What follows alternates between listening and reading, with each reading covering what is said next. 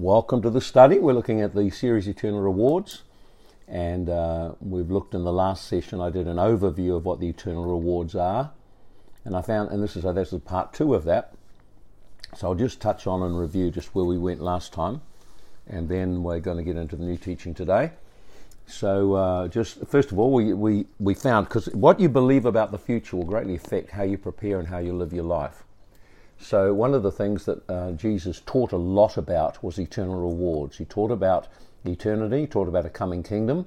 His message was on the kingdom. The kingdom is here now, it's available now, but it's also a coming kingdom as well. So there's a measure available now, and by faith we can stretch into the kingdom age and pull some of what God has prepared in the ages to come into the age we live in now. So the dilemma you have when people get some of these end-time teaching is they put everything off to the future and do nothing now. But throughout the Bible you find people, God showed them what was to come, and their life showed they stretched into that age and pulled it into where they lived. And you see it in many different people that ministered. And okay, so Tanya's trying to get on right now, so I'll leave it to you to sort that out. So you find, and so when we look at this teaching on eternal rewards, Jesus talked about us coming into relationship, and then he talked about our life. In other words, what we live, our stewardship. And so in Matthew 16 verse 7 he said, "Now the Son of Man will come in the glory of his Father and his angels. He will reward each man according to their works." So Jesus is talking about eternal rewards, and he associates the rewards we receive with the works that we do. In other words, our activities as a steward for Jesus. And secondly, we saw there are many different types of rewards, and in almost every situation the rewards were for overcoming some particular challenge or difficulty. And so we saw in Revelations chapter 2 and chapter 3 how there are many, many different rewards that are mentioned by Jesus, and they all relate to overcoming something. And so we look through, at some stage we may look at the churches of Revelation, and every one of them Jesus reveals himself in a certain way. He reveals an aspect of himself, he commends them for what they've done, and then he begins to talk about where there's a lack or what he wants them to do, and then gives a reward associated with it. So we need to be aware or familiar with what is at stake.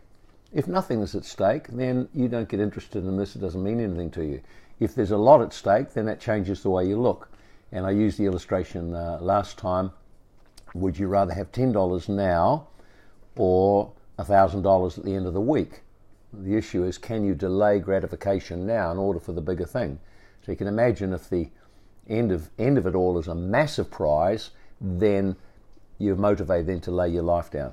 So the third thing we saw was rewards are not given automatically. It requires we meet specific conditions. So for example, in Revelations 3:21, it says, "To him who overcomes, I will grant to sit with me on my throne, as I also overcame and sat down with my Father on his throne." So Jesus is saying, I have modeled the life of overcoming, and as a result of overcoming, I've been elevated to this particular realm as a man. He had the realm of glory, he had a realm of rulership before he came into the earth. Now he's been elevated as a man into that. And he says, now if you overcome, likewise you will be lifted up and share the throne with me. That means to share a position of honor, to share a position of authority, and to be a friend of him in advancing his kingdom in the ages to come. Another one in John 12:26, "If any man serves me, let him follow me. And where I am, there my servant will be also. For if anyone serves me, him my Father will honor." So notice, he then talks about God honoring, God the Father honoring people who meet certain conditions. And the two conditions are, number one, serving Jesus, and number two, following him. Serving has to do with we are performing activities on his behalf as his representative. Following him means we're letting his word transform our life. So to follow Jesus meant, or to follow a rabbi, meant you walked with them and learnt how they lived their life and applied the Word of God to their life. So it's a life transformation process. So notice what he says, "Whoever serves me," that means you're involved in the work of ministry of some kind, to send you a message. Then the second thing is, then he says, let him follow me, which seems weird. You think if you're following Jesus, then you'll serve him. He say, no, if you're serving me, in other words, you're already in relationship and you're serving.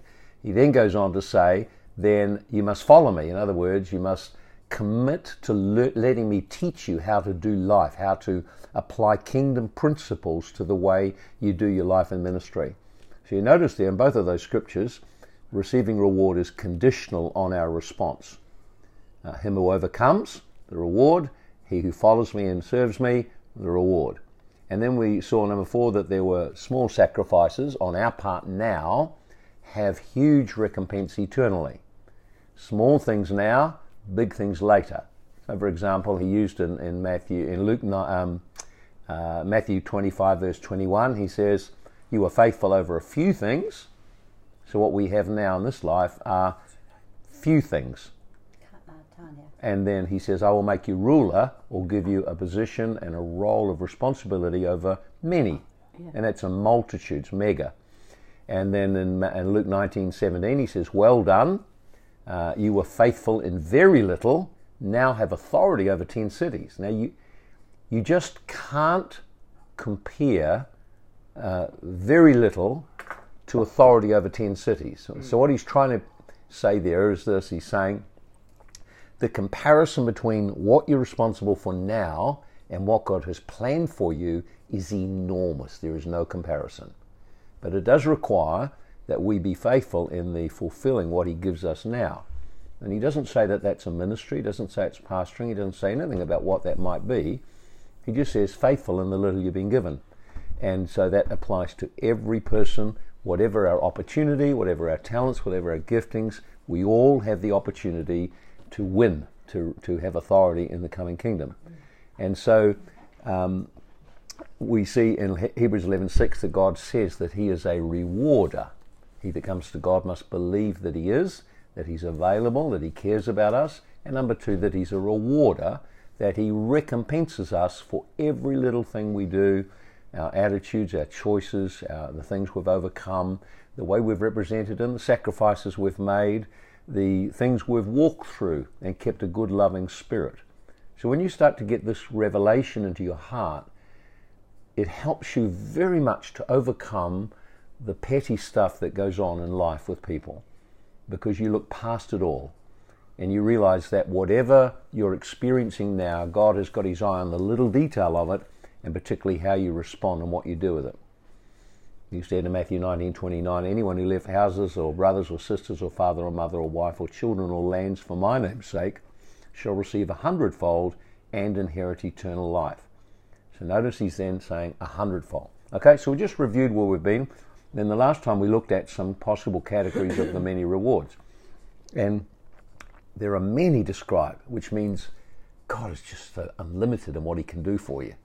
And so he's got your back, he's thinking about you. But I put them under some categories: eternal intimacy, eternal authority, eternal glory, eternal garments, victor's crowns, honor and praise, treasures and riches, and then vindication.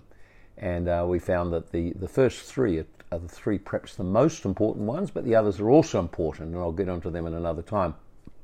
So, and we saw that one of the most important ones is the sharing of governance over creation, because that's what we've been made for. We've been made for intimacy, an intimate relationship with our Father in heaven. We've been made to represent him. That means to show his glory and nature and character, which means we need to be transformed. And we know that we're designed to partner with him in the expanse of his kingdom. In Isaiah 9 it says, of the increase of his government there is no end. That's amazing. That means that God will forever be expanding his government. So if he could do what he's done for a planet called Earth, he could do that for many of the stars in the galaxy, or many places in the galaxy. We've got no concept of how great the things are that God has ahead. And we saw that in 1 Corinthians chapter 2, eye has not seen nor ear heard, nor has entered into the heart of the man the things God has prepared for them that love him. And we saw also that love is not to do with feelings, as to do with our willingness to yield to obey him. Okay, so this study I started it thinking I was going to do a couple of the different awards, but I ended up, as I did this one, I thought it's actually better I focus on this one because it's of immense interest, immense importance, so much importance on this one. So I'm going to make this one the focus of today's study. So I want to look at reward number 3, which is resurrection glory or eternal glory. We'll call it eternal glory. It means that for age after age after age, there is a glory or an honor. The word glory in the Bible is the word kabod, weight, honor. So it has many ways it expresses itself, but it means weight. God will put eternal weight, or a weight that lasts for eternity. Cannot be taken away from you once you got it. It'll be there forever. It'll be seen by all forever. So right now you are preparing yourself for how you will be in the coming eternity. The millennium kingdom is where everyone on earth will see what you are, and in the coming eternal ages, then we've got no concept of what God may have laid out ahead for us. So we're going to focus then on eternal glory, and that refers in many ways, or primarily, to resurrection, or the glory of resurrection. So today I'll focus very much on resurrection and what that looks like, and the first resurrection. So there's many aspects we could teach on it, particularly in relate to the current resurrection life we have, but I want to focus on the coming resurrection, the first resurrection. So the first scripture we'll look at will be in 2 Peter 1 verse 16 and 17. 2 Peter 1 verse 16 and 17. And it goes like this.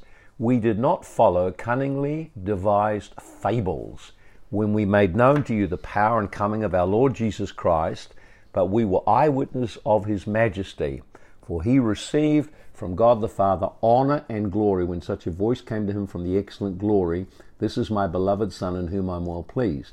And we heard this voice which came from heaven when we were with them on the holy mountain. Now, this is an amazing scripture. So all of the scriptures we do today, you will want to go back and look at them, mark them, go through them and study them, make them your own.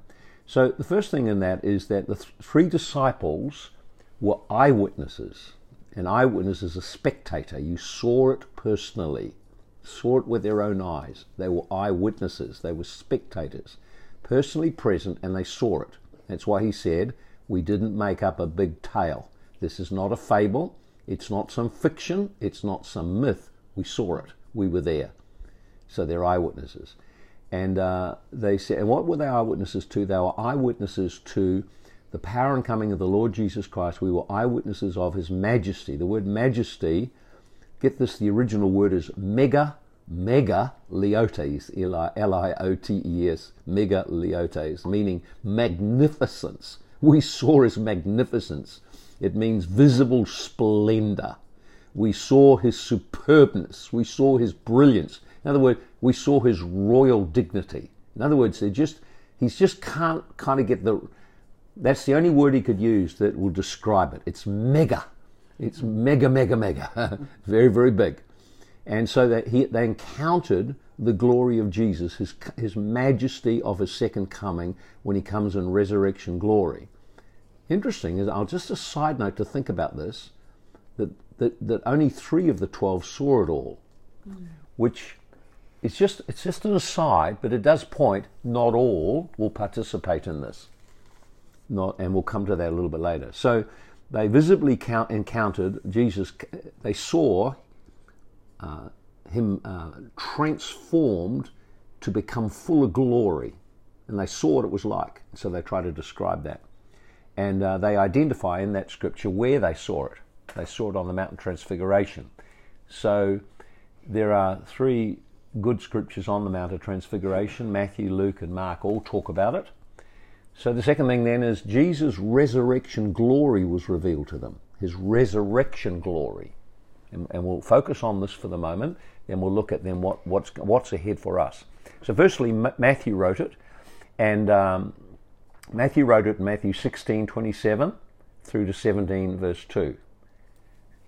So, and then Luke wrote it in Luke 9:29, and Mark wrote about it in Mark 9:2 and 3. So it pays you to go back and look at those scriptures, mark them out, and see the whole thing that was there. But anyway, we'll pick it up in Matthew. So this is what Matthew said. He said, this is what Jesus said. For the Son of Man will come in the glory of his Father with his angels. So he's saying he will come in great glory. And then he will reward each one according to his work. And then he says, surely I say to you, there's some standing here who shall not taste death till they see the Son of Man coming in his kingdom. And then after 6 days he took Peter, James, and John his brother, led them to a high mountain by themselves. He was transfigured before them. His face shone like the sun. His clothes become white as light.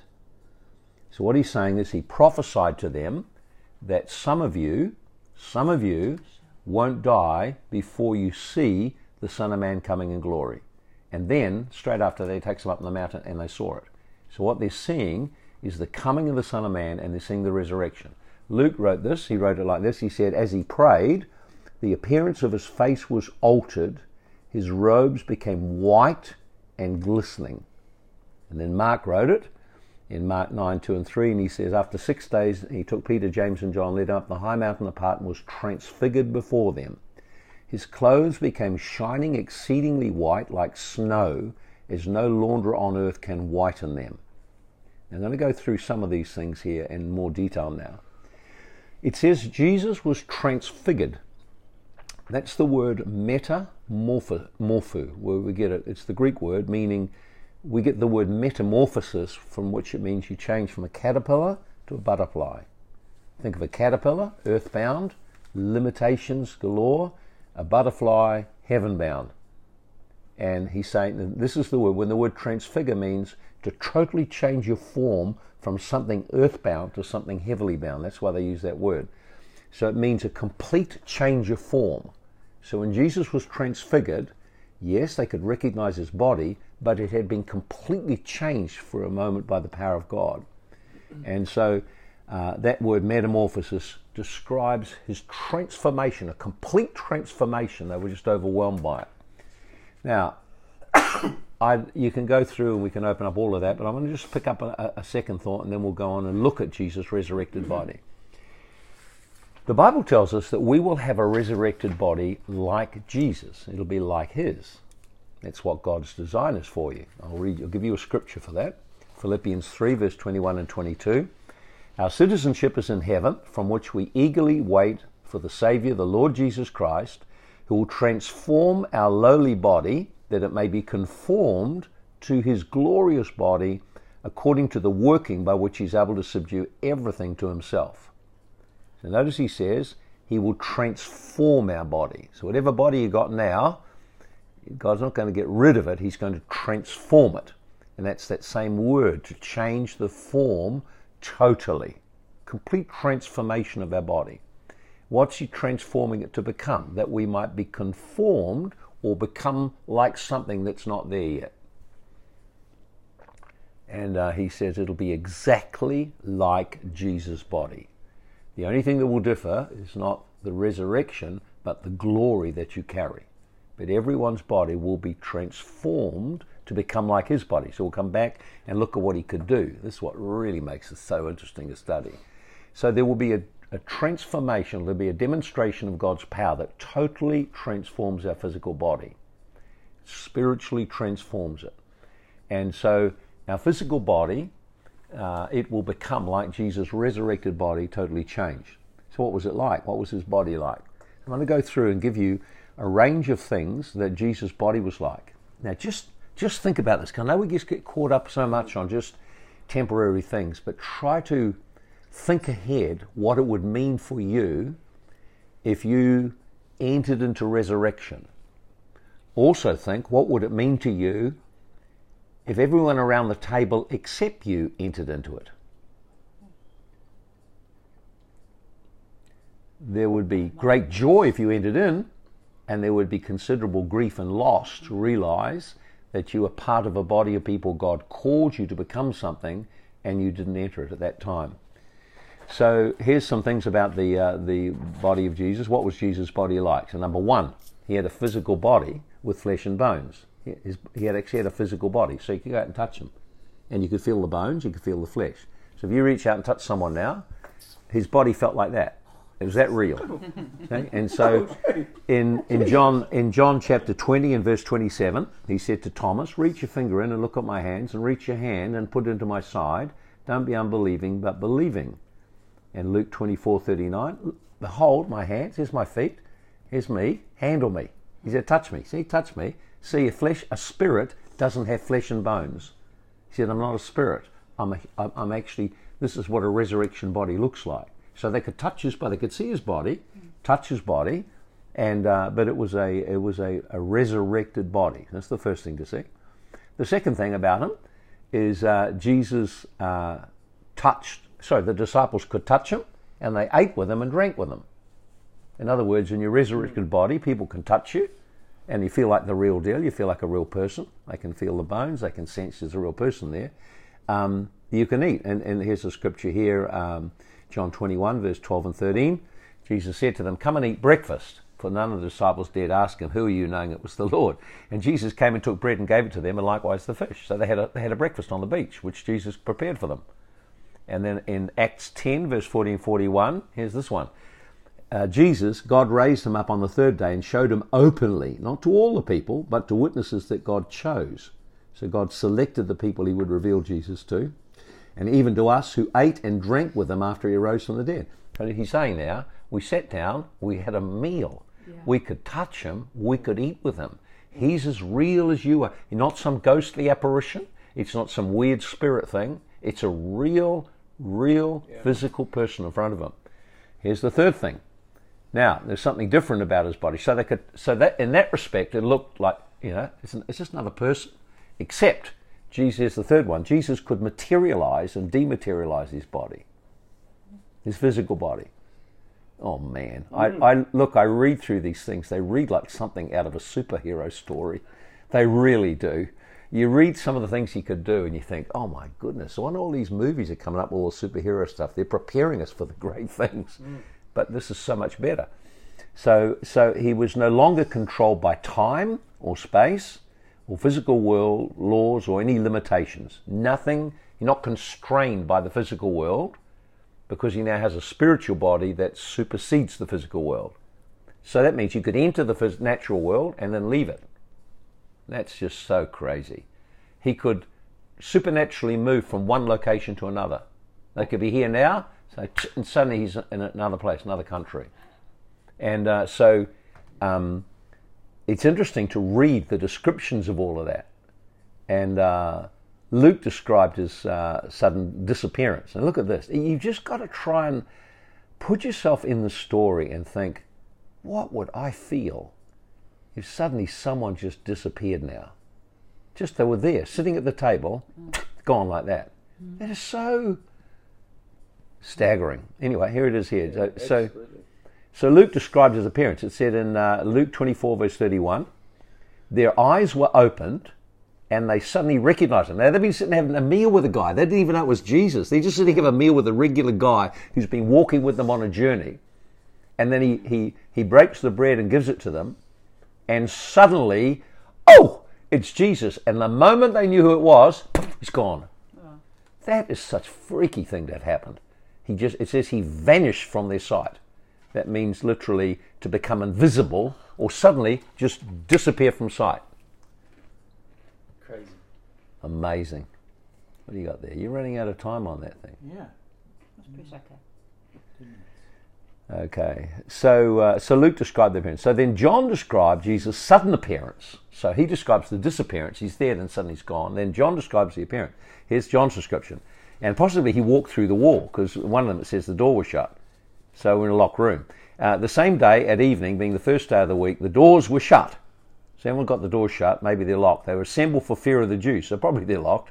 And Jesus suddenly, he came and stood in the midst, said, peace be to you. So they're in a locked room.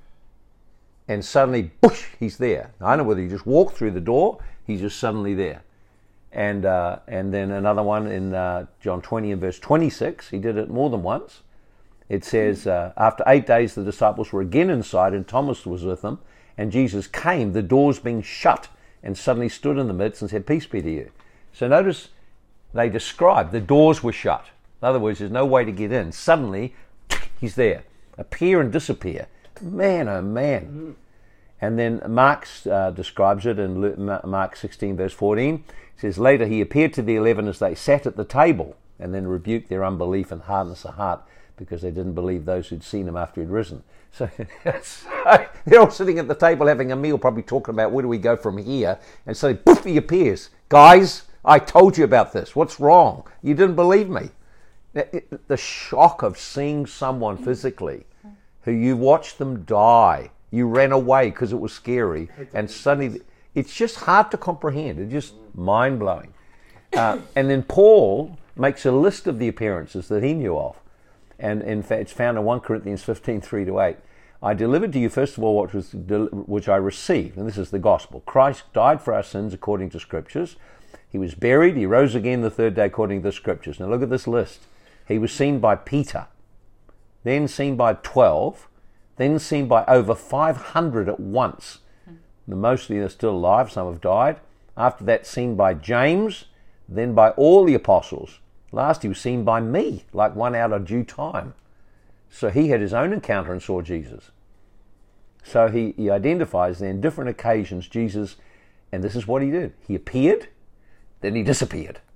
So you see, regularly after Jesus rose from the dead, he made appearances, just sudden appearances. And he himself, of course, had a face-to-face encounter in Acts chapter 9. So Luke also shared some things about the ongoing daily appearances. Now, this is kind of like, as you read this, you think, oh my goodness, what kind of atmosphere must have been around the disciples when this was happening? So look at this. It says in Acts chapter 1, verse 1-3, the former account I made, Theophilus, of all that Jesus began to both do and teach until the day he was taken up, after he, through the Holy Spirit, gave commandments to the apostles he had chosen. Now look at this. To whom he presented himself alive after his suffering by many infallible proofs, being seen of them during 40 days. So he kept appearing for 40 days. And what was he doing? He was speaking things pertaining to the kingdom of God. So can you imagine? Jesus died. Suddenly he turns up. Now, you don't even know when he's going to turn up. He's going to turn up and share with you about the kingdom of God. And you don't know when that's going to be. Wouldn't you be hungry? Wouldn't you be excited waiting for that to happen? Wouldn't everything else take on a whole new kind of, oh, wow, when is it going to happen today? So I suppose, no doubt, they gathered to worship. And when they're gathering, worshiping, he suddenly appears. Whoa, worship's over, he's here. Yeah, he's here. And then he would teach them about the kingdom. I only wish they'd written down what he taught them. That would be good. Or they'd taken a video of it or something. I'd like to see him appearing and disappearing. I think that'd be so just amazing. And you know, I don't know whether he just poof and he's gone, or whether he turned and just walked and he's walked through a wall and gone. Hard to know, isn't it? But it's just suddenly your perspective of the real reality of the physical world would alter enormously. The invisible world of the kingdom would suddenly become a great reality for you. And of course, the impact of someone doing that, of course, is overwhelming.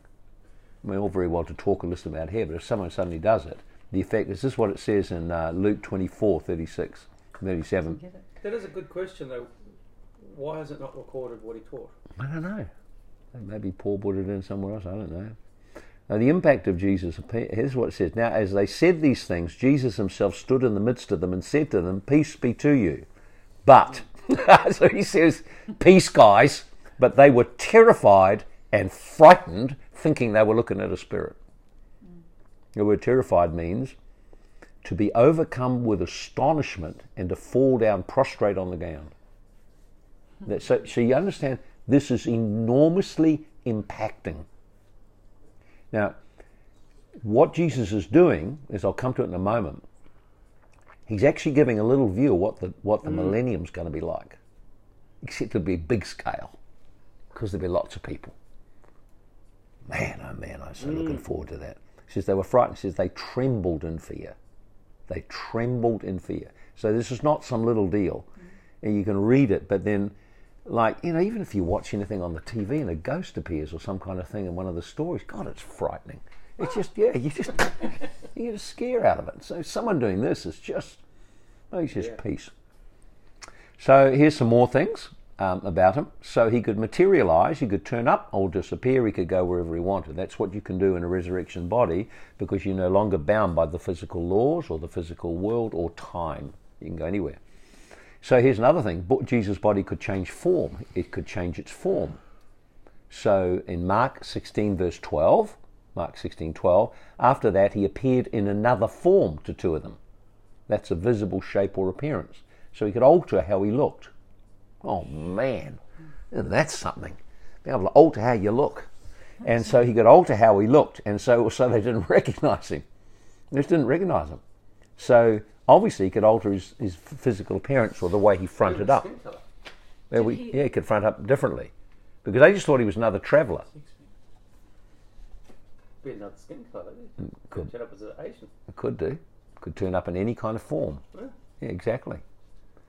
He could turn up in any form. So it's that word form means a visible shape or appearance. So he could alter his appearance so people couldn't recognise him, and they didn't. It says in Luke 24:15-16, while they talked and reasoned, Jesus himself drew near and went with them, and their eyes were restrained. They didn't know who he was.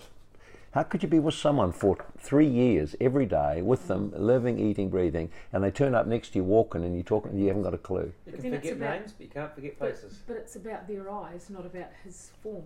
Well, no. Mark 16 says, the same story says, in another form. So one says their eyes were withheld so they couldn't see. Yeah. The other one says it was another form. So you've probably got to put the two. Right. That in spite of the fact he prepared in another form. You know, if someone's in another form and they talk, you usually recognise their voice or recognise how they're talking. They didn't recognise anything. Everything was withheld. You can tell. Yeah, they were withheld. So here's another one that didn't recognise him. Mary Magdalene didn't recognise him. Jesus appeared outside the tomb, and they said to her, "Woman, why are you weeping?" And she said to them, "Because they've taken away my Lord, and I don't know where they've laid him." And when she'd said this, she turned around and saw Jesus standing and did not know it was Jesus. In fact, another way it says she thought he was the gardener. Just thought he was a gardener. So see, his form is different. How could you mistake Jesus for a gardener? The fact that he came as a gardener, of course, is symbolic that he is, of course, a great gardener. You know, sows the soil and so on.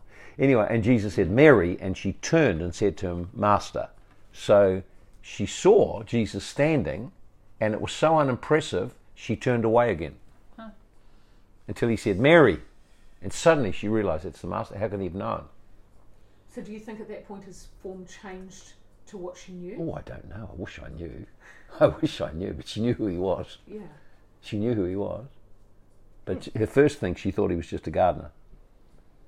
So it's helpful if you move past just a simple concept, one day we get a resurrection body, to actually work, have insights from the Word. This is what it'll look like. This is what it's going to operate like. Remember, he's going to make our body like his body, able to do these same things.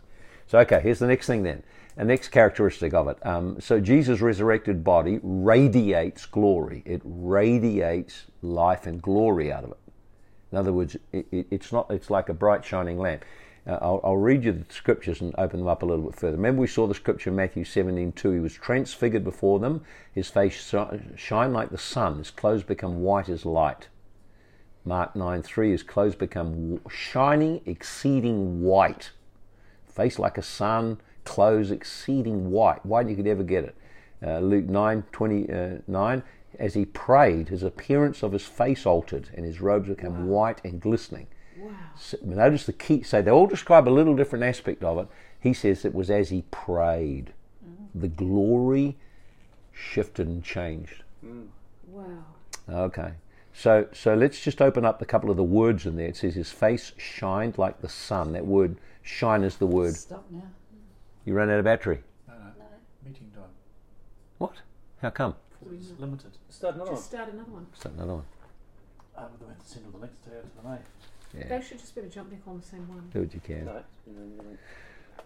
Okay. Choose one, it's a different one. So anyway, we'll just keep going because of the sake of the recording.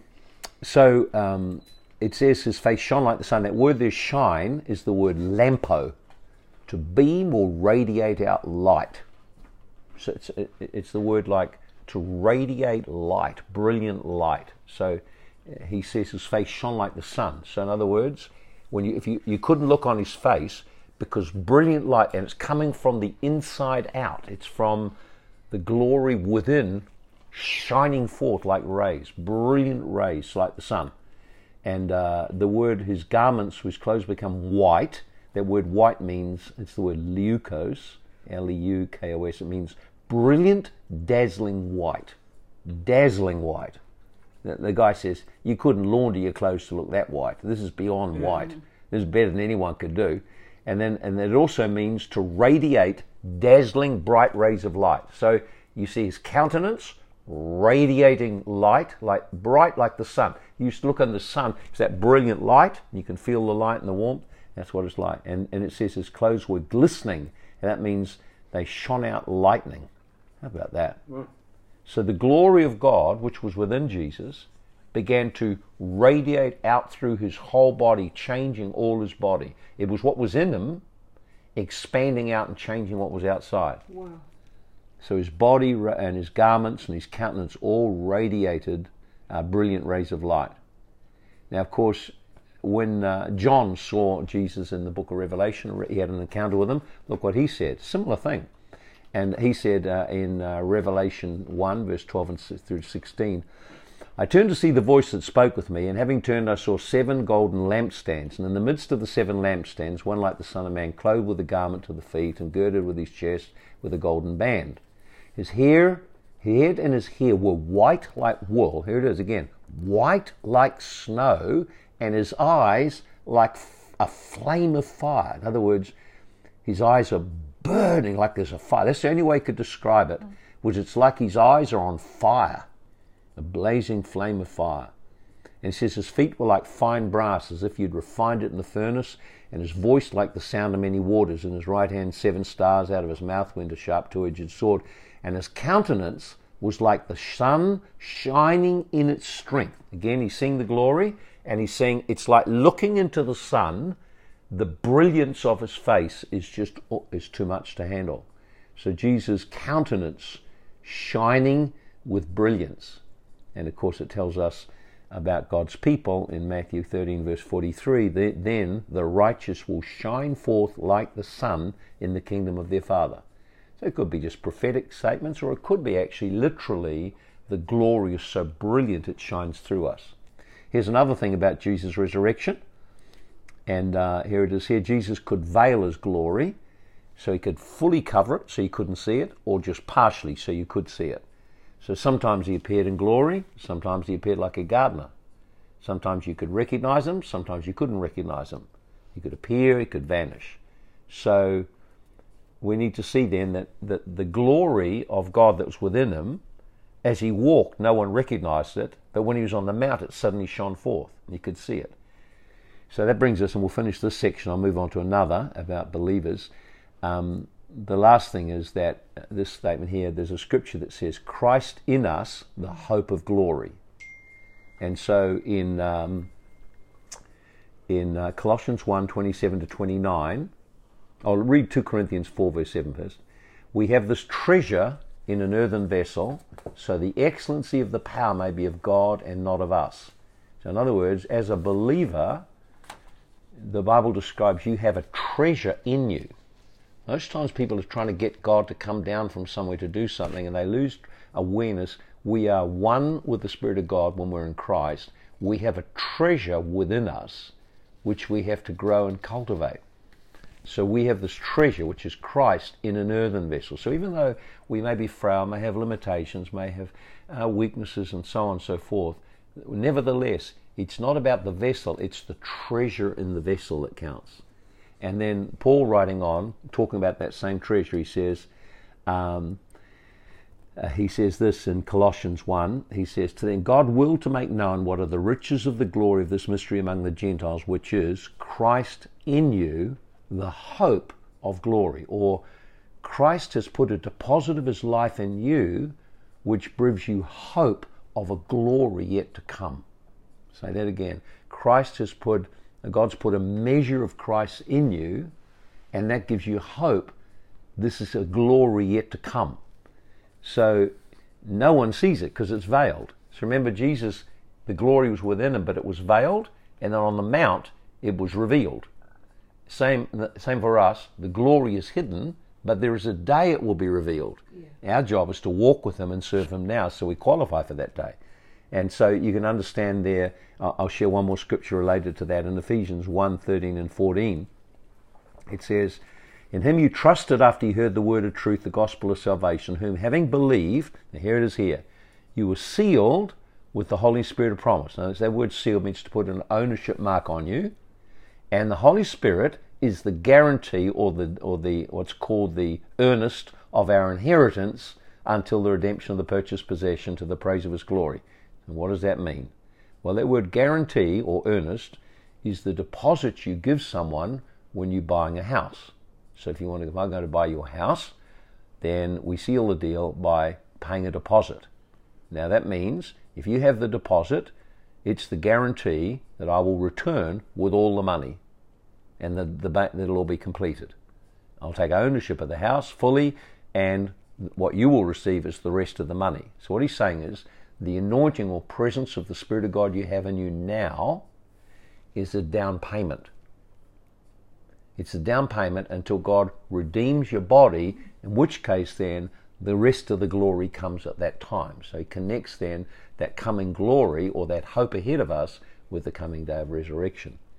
So you all have a deposit of God. It's not a matter of how big it is, it's what you do with what you have is what counts. And so the glory that is within us reminds us of a greater glory that we're called to take hold of. So I notice what Paul said, that it's until. So we've got that measure until. So Paul then talks he says about therefore we preach, we warn every man. That means confront them with the truth. We teach every man in all wisdom. Notice what he's doing: preaching, proclaiming the truth, warning or talking about people to get them right in their lives, teaching every man with all wisdom. Why? So we may present everyone perfect in Jesus Christ. So what he's saying then is Paul was motivated by this prize to persevere in his calling to mature people. The hardest thing in pastoral ministry is to mature people. Like they forever want to stay childish, but the work of the ministry is to preach, proclaim the word of God, believing God to honor it. It's to confront or to warn people, to face them up with what's going on in their life, and it's to teach them, instruct them in how to walk and become mature in God, presenting every man perfect. Okay then, so next thing then is, as we look at then, so all believers in the coming kingdom will manifest different levels of glory. So we saw Jesus manifested like a full glory, but we will manifest different levels of glory. So no matter where you are now, doesn't matter what it looks like to everyone or how important or whatever you are, only Jesus really knows what you're qualified for. No one can say. It's got nothing to do with any external, it's got to do with your journey. So in the coming resurrection, we'll have a body like Jesus. Philippians 3:21, he'll transform our lowly body, it may be conformed to his glorious body. So he's going to transform our body. In 1 Corinthians 15, verse 47 to 49, it says, just as we've borne the image of the man of dust, we'll also bear the image of the heavenly man. What he's saying is that, yeah, we look around and we can see that we're carrying the image of the fallen Adam. However, it's absolutely certain we will one day carry the image of God. We'll just be like in the image of Jesus Christ. In 1 John 3, it says, Beloved, we are children of God now, but it has not yet been revealed what we shall be. You don't know. But we know that when he is revealed, we shall be like him. So see, I've given you 3 scriptures that indicate very clearly we will be like him in our resurrection body. And then it says, whoever has this hope in himself purifies himself. In other words, knowing that there's a hope of being like him in resurrection, we are responsible to get our life right, to walk with him, to allow our life to be purified, to become clean vessels, no compromise. So in the resurrection, all of our abilities will be enhanced. So it's not just your body changes, everything about you changes. So your mental abilities will be enhanced. No memory problems. Your ability to understand, your ability to think. I think I read somewhere that they say only about 10% of our brain is currently used, probably as a consequence of the fall, which means there's 90% remains unused. So I presume the Lord in resurrection, since our body is transformed, the full capacity of our creativity and thinking and whatever will be released. Our emotions will be enhanced. The ability to feel love, to feel peace, to feel joy, to feel those things. Our abilities to communicate will be enhanced, because it won't just be words. You know, communication in the spirit it's telepathy pretty well. Like when God speaks, you don't hear the words, you just pick up the thought inside you. In other words, if there's the nearest thing I'd say is telepathy, I suppose. Strength, there'll be enhanced strength. And you see glimpses of it in the Bible with the spirit of might coming on people, like Samson. He can do extraordinary strong things. So you see glimpses in the Bible of these characteristics with different ones. Supernatural, yeah. The endurance, your ability to do things without being fatigued or sick. Transportation will change. You'll be able to move from one place to another without any problem. Material, you'll be able to pass through walls, and there's nothing physical will constrain you. Beauty will be enhanced in our beauty, and then corruptible, unable to get sick or die or be damaged. Now, doesn't that sound great? You never get sick. No teeth go. No hair fall out. No bone problems. No bone problems. Fine. No back problems. No, nothing like that. And no memory problems either. It's just like everything becomes immensely enhanced in that coming age. And then as you look at that, you realize, oh, my sin has really reduced us and humbled us, and we're wearing a garment that's so corrupt. So you see hints of this in the scripture, 1 Corinthians 15, where he says, verse 40 to 44, there are celestial bodies and terrestrial. There's heaven and earth. And the glory of the heavenly is different to the glory of the earthly. So it says right now you're in an earthly body, but there's a totally different dimension of glory in the heavenly body. So just look up at the sky and see how vast it is. That's how different it's going to be in that coming day. He said there's one glory of the sun, another of the moon. You ever look at the glory of the sun? Wow, brilliant. Look at the moon. It's like a cold light at night. It's quite different. And he says another glory of the stars, and one star differs from nothing glory. So he's saying if you just look at creation, it's all yelling at you in the coming kingdom will all be in different levels of glory. God can do it. I mean, look at the stars. Some are really brightly shine, some are quite faint, some are very faint. He said it'll be the same in the coming kingdom. Just extraordinary. He said the resurrection of the dead is sown in corruption, raised in incorruption, sown in dishonor, raised in glory, sown in weakness, raised in power. So notice then these things. Now, incorruption will be incorruptible, no sickness, no death, nothing going downhill like it does now. Glory, there's purity and honor. In other words, there'll be just a glory that's unchangeable. Power, instead of being vulnerable and in pain. Spiritual body with capacities that surpass everything. And immortality, unending life and love. It's just extraordinary. And you see little glimpses of it. You see like Samson with all the strength. You see Elijah ran ahead of a chariot. How do you run ahead of a chariot, for goodness sake? He just did that in his physical body under the power of the Holy Ghost. And so you see so many things like that. So our physical body will be completely transformed. So our sight will be able to see near and far. Hearing, be able to hear with clarity at great distances. It's like nothing. It's like everything changed. You taste, you'll enjoy things better. Touch, everything will be enhanced to another level. Upgrade. Absolutely. And then finally in that area, every believer will have a different level of glory in that resurrection. And Jesus talked about it in Matthew 5:19. We said there's great and least in the kingdom. There'll be greatest and there'll be the least. So that means there's a range of ranks and so on. And we saw in 1 Corinthians 15 that there's different degrees of glory. So in the resurrection, everyone will have a different degree of glory. And you won't be envious of someone else's. You'll see why they deserved it. I'll get onto that when we get to garments. So there's different degrees of glory. And the degrees of glory relate to two things, or three things. Our intimacy with Jesus, what we overcame in life, and the degree of inner transformation. In other words, to those key things of sonship. That's why they're so important, those three areas. So let's then look at the first resurrection. So I want to just do a section on the first resurrection. Can you handle a bit more? Yeah. We do a bit more. This is really quite an important area here now. So we've got an idea that we see what Jesus was capable of, what his body looked like, and how we're going to be conformed to that same image. Now, I want to now touch on the reward aspect of this. I want to talk about the resurrection And so the section we'll look at now is the first resurrection. I'm calling it the resurrection of reward. So firstly, the Bible reveals there are two resurrections. You'll be aware of that. There's the first resurrection, and that's found in Revelation chapter 20, verses 5 and 6. Here it is. The rest of the dead live not again until 1,000 years were finished. This is the first resurrection. So for the millennium, there's a whole lot of people are dead, but there's others who are resurrected. So blessed is holy he that hath part in the first resurrection. On such the second death has no power. They shall be priests of God and of Christ, and reign with him 1,000 years. So there's the first resurrection. If there's a first one, there's another one. And so the first resurrection takes place at the beginning of the millennium. Then there's 1,000 years.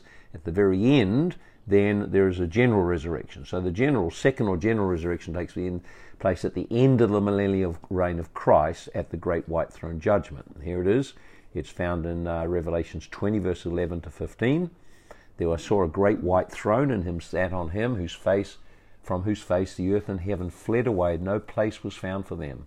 And I saw the dead, small and great. There it is again, different degrees, standing before God, and the books were opened, and another book was opened, which is the book of life. And the dead were judged out of those things which are written in the books according to their works. So God, we saw before that God keeps a detailed record. The sea gave up the dead that were in it. The death and hell were delivered up their dead which were in them.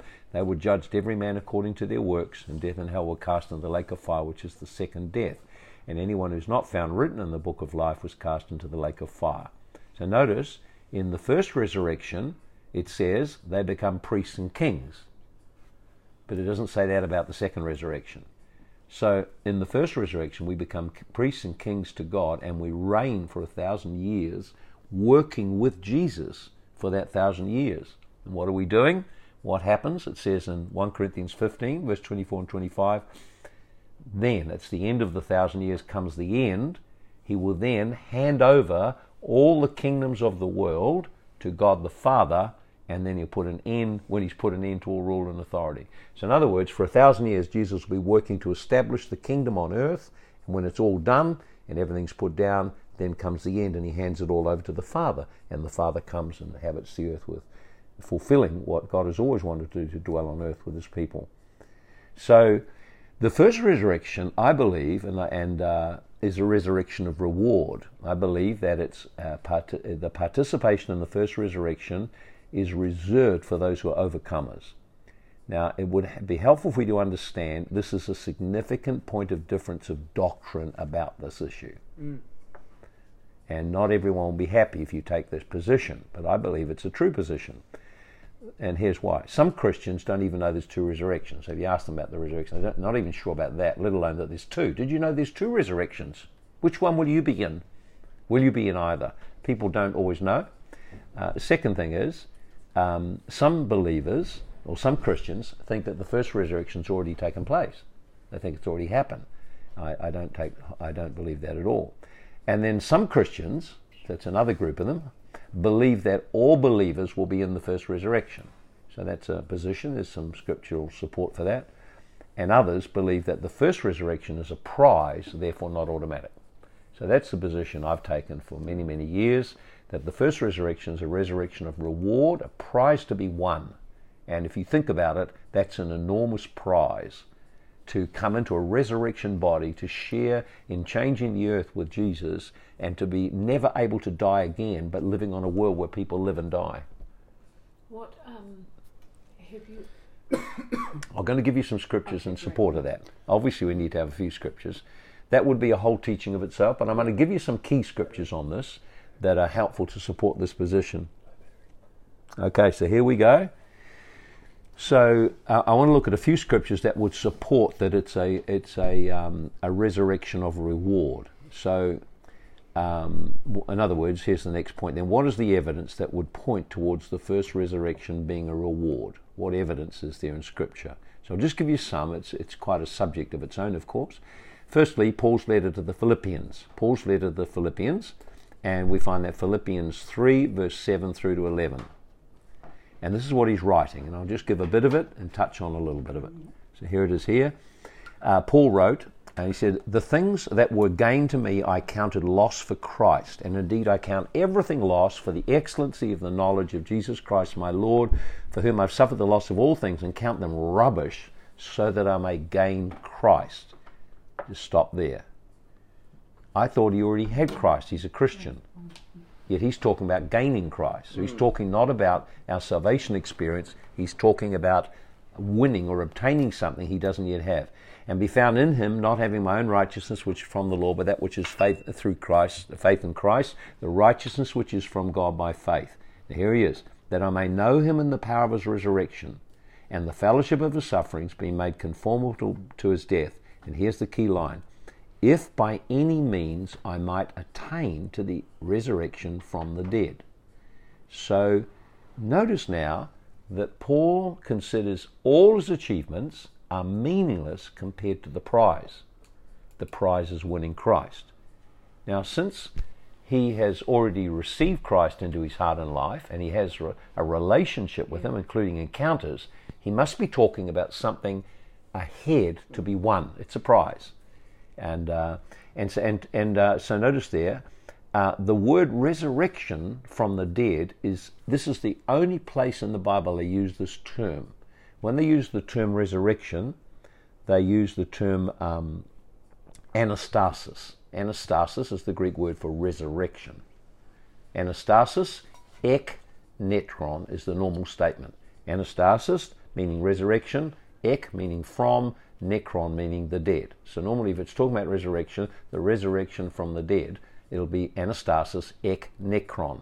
This is different. It uses ek anastasis. In other words, it puts the two together, so it reads something like this. It means, he's saying, if by any means I might attain to the out from resurrection from the dead. Now, in other words, he's saying this resurrection is a different resurrection. This is the thing I want to win. And you notice a couple of things here. I believe when he talks about this resurrection, he's referring to the first resurrection when people are resurrected at the millennium to rule and reign with Christ. Notice what he says, if by any means. Now that statement, if by any means there's maybe a possibility I may not make it.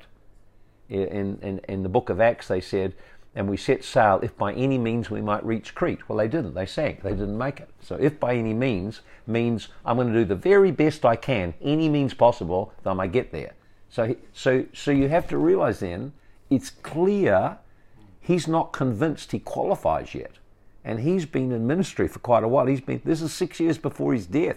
He's been planting churches and doing all kinds of things. Yet when it comes to this reward, he's saying, wait a minute, everything I've done doesn't mean anything much compared to qualifying for this. This is what my life is for. I want to qualify for that. And so he's indicating it's a possibility it may not happen. It's a prize to contend for. It's the high calling of God in Jesus Christ. And then, now you go on to the next few verses, Philippians 3:12 to 15. Notice what he says. Not that I've already attained it. Not that I'm already perfected, but I press on that I may lay hold of what Jesus Christ laid hold of me. Brethren, I don't count myself to have apprehended it.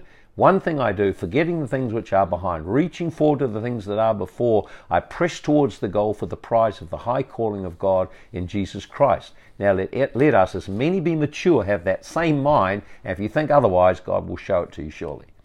Now, he's going on to say, I haven't made it. So it's not my experience yet, and I'm not sure I'm actually going to be qualifying for it. He says he's not apprehended the prize, meaning to take possession of it or to be certain he's got it.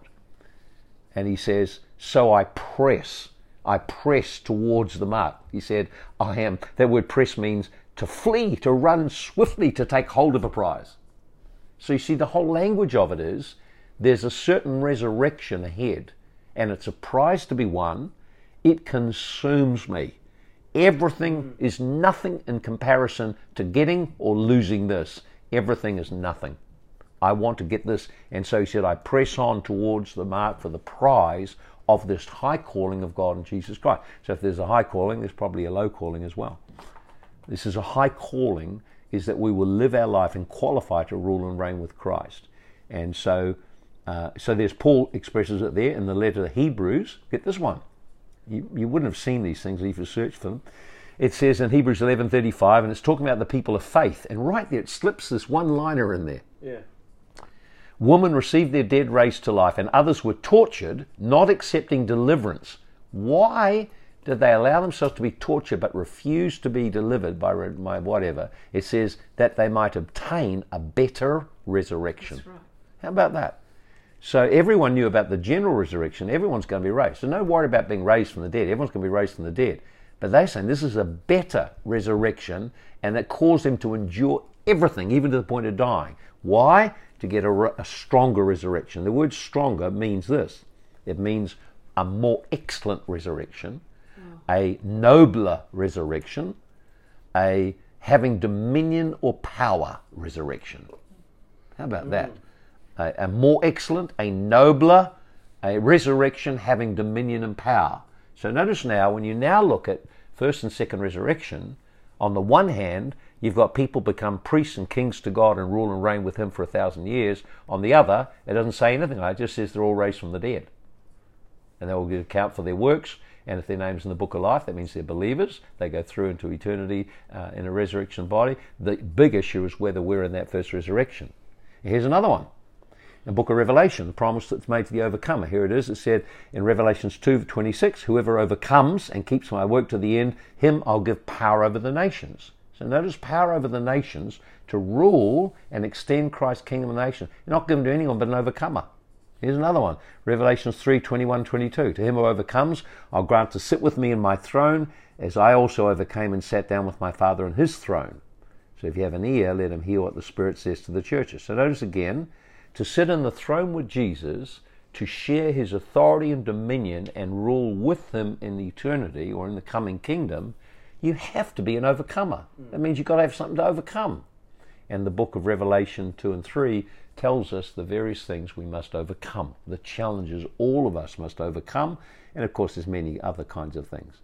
So we're getting towards the end of the study, just the last couple of thoughts related to it now. So where will we live in our resurrected bodies? If you've got a resurrected body, you've come into that resurrection.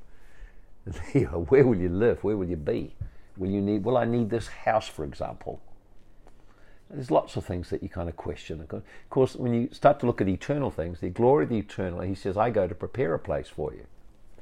So those with resurrection bodies, the Bible indicates they will live in the New Jerusalem and reign on the earth. Now that means they'll have instant transportation anywhere in the earth, just to carry out Jesus' command. So if Jesus has declared he will rule from Jerusalem over the whole earth, there'll be the natural Jerusalem, there'll be the New Jerusalem, the city of our God. He will be there. So you must have the natural realm and the supernatural realm very close and interacting with one another. So it looks as though, for all intents and purposes, God is reigning through the world through natural Jerusalem, just like he did with David. He reigned over the known world through David and then through Solomon. But heaven was on earth. Heaven, there was in a measure. And so the veil will be lifted. So in the coming millennium, there'll be a lot of things. I won't go into much of it now, but there'll be the natural dimension. So people carry on. They eat, they drink, they work, they sow, they plant, they do all the kind of things they do. They study, they learn, they grow, they die. There'll be all of that sort of thing happening. But all the human processes will be greatly enhanced by the glory of God being present. That's what will make a difference. Everything will grow better. Everything will work better.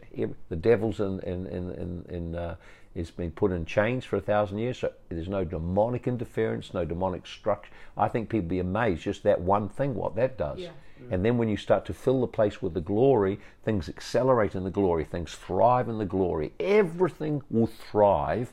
We'll look at that when we teach on another session on it, but the whole of the millennium will be a time of unprecedented world peace and prosperity and productivity. So who knows what things will be created.